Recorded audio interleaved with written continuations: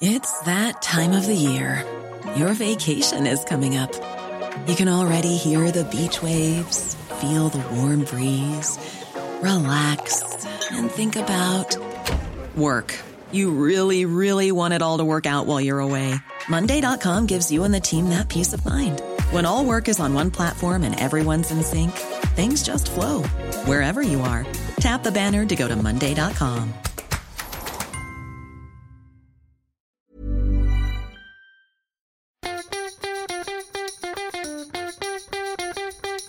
From Barangaroo Studios, the AusBiz COB is the key stuff you need to know about the day in business and finance. Welcome to the COB. It is the 19th of January. I'm Nadine Blaney, here with David Scott. Scotty, good day? It's been a great day. Oh, good. How's your day been? Pretty good. And if the market has anything to do with it, great day, really. Surprisingly strong, you've got to say. We had no lead in from the U.S., which we well know. And I know that you've been saying that often when we are absent of a lead, we start to see these markets drift higher. But there were, a lot of supportive stories out there here in Australia, one of which was being Goldman Sachs sort of upgrading of the banks, lifting price targets, and a bit of PE M&A as well. Exactly right. So, of course, we saw what's going on with the banks, Goldman Sachs in particular, a lot of price target upgrades there. It's almost as if the brokers have come back this week after the break and just saying, oh, upgrade. And you mentioned off the top that we obviously had the public holiday in the United States and the long weekend. So volume's naturally a bit lower as well. And this sort of combined along with that M&A with Cleanaway. Not Cleanaway. Bingo. Yeah. I've been watching that so much today, move in lockstep. But Bingo, I know, got lobbed that takeover offer.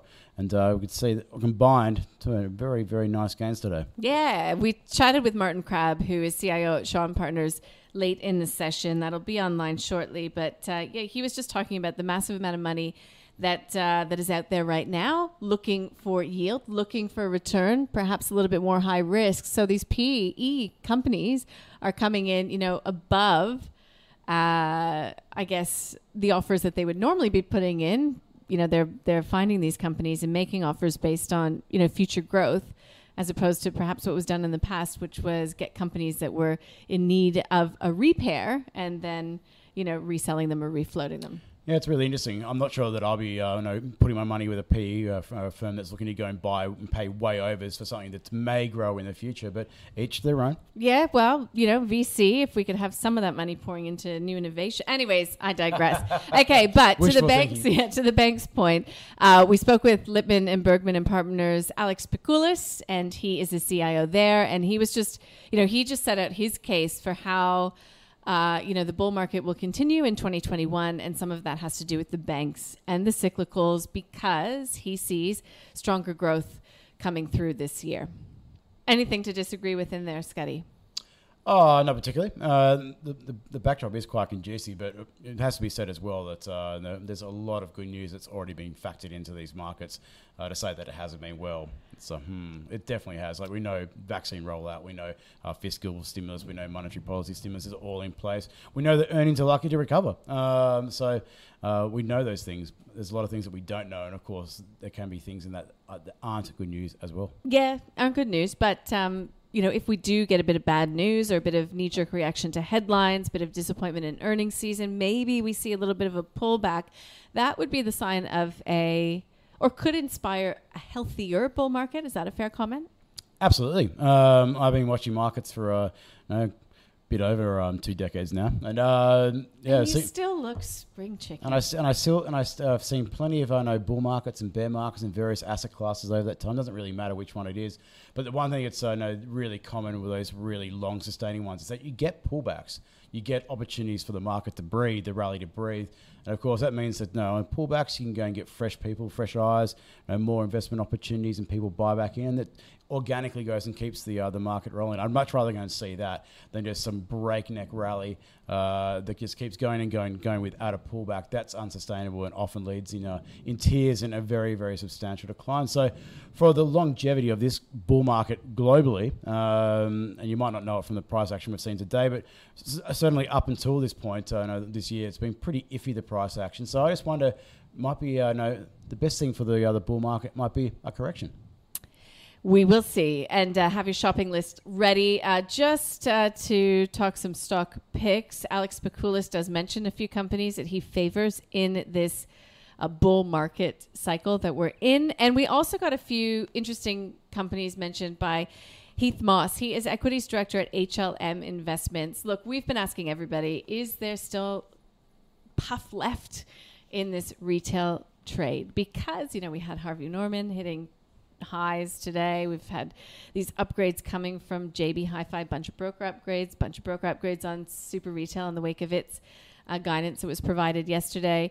And look, Scotty, I know you don't necessarily agree, but the consensus seems to be so far that yes, there is room left when it comes to these retailers, that the setup is just so good with savings, with stimulus, with jobs coming back, which Belinda Allen is looking for in the upcoming jobs read on Thursday. She's from CBA. And Heath Moss, I thought, brought up a good point, just saying, look, housing starts, housing sales are going through the roof.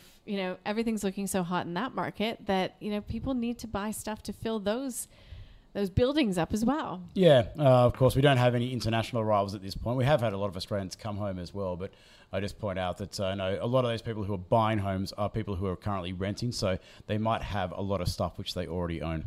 Yeah, maybe, but I think everybody when they move, well, actually I didn't buy too much furniture, but there's always something. You're always spending money. It is going out in one hand, out the other. I know firsthand. Yeah, we both do. All right, that's why we come to work every day with a smile on our face. Exactly right. All right. Look, there was plenty of interesting company moves today. Tyro, the best performer, up by 26%, coming out swinging, answering that short report, flagging, though, there might be a potential class action against the company.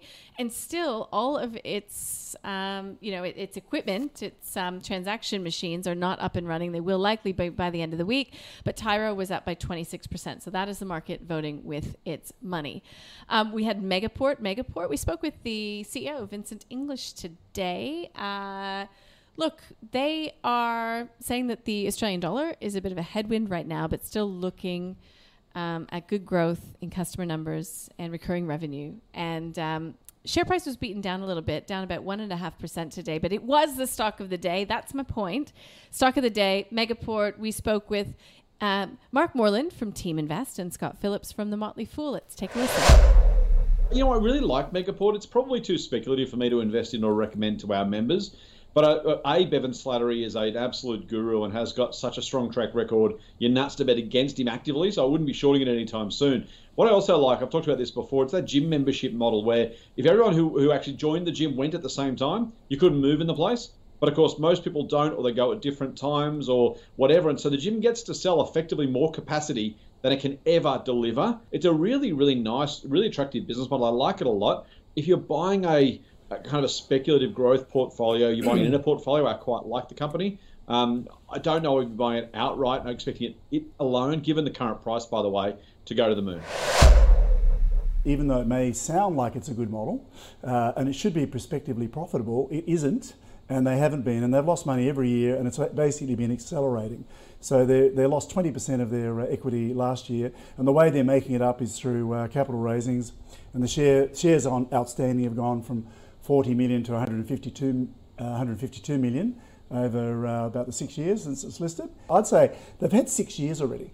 Now this is should be a reasonably capital light business, because what they're doing is they're contracting all the big data centres and so on, as Scott said, to buy capacity, and then they're reselling it. Why haven't they made a profit in 6 years? Will they be dominant enough to have the network effects to make that happen? Yeah. I have no idea. Yeah. Well, there you have it. Don't think that one's going in the portfolio. Not for the time being. Obviously, a lot of focus on the growth outlook there, and also the currency exposure as well for that company. So, want to keep an eye on ahead. All right, and they do report. They put out their reporting date, February 10th, I believe it is. So, yeah, always good to check up at that stage of the game, because, Scotty, reporting season right around the corner. Are you excited? Oh, I'm incredibly excited. I'm incredibly excited about the lack of sleep and everything else, but it's going to be fun. I love it. Okay, so tonight, I think that what will really take a lot of the focus is Janet Yellen. So we'll be hearing from the former Fed, chair and soon to be Treasury Secretary if all goes to plan.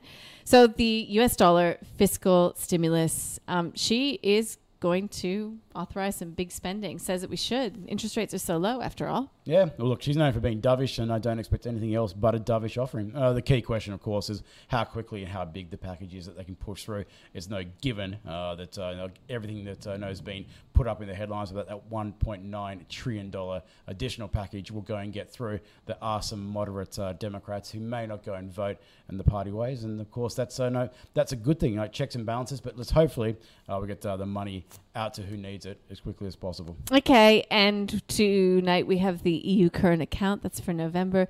Tomorrow we have the Westpac Consumer Confidence read for the month of January, so that will encompass that hard Brisbane lockdown.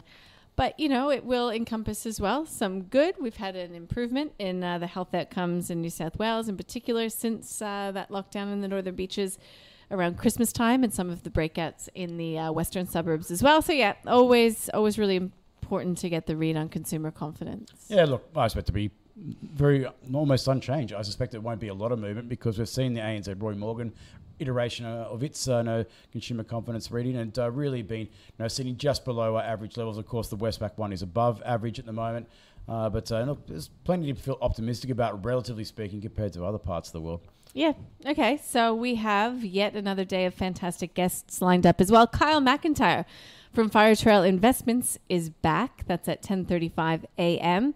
We have an ETF special coming up on the call. Andrew Whiteland from DP Wealth Advisory, Michael Wayne from Medallion Financial. Looking forward to that one. We'll be also chatting with the CEO of Hub24, Andrew Alcock. It was out with, some of an update on funds under management, assets under management, and it had a good day today. It was up by 8%. So we'll talk about, any further M&A potential for that company in 2021. And we'll also be speaking with the CEO of MYOB to talk about SMEs, why they're more optimistic this year. We'll no doubt be talking about the potential for insolvencies as well.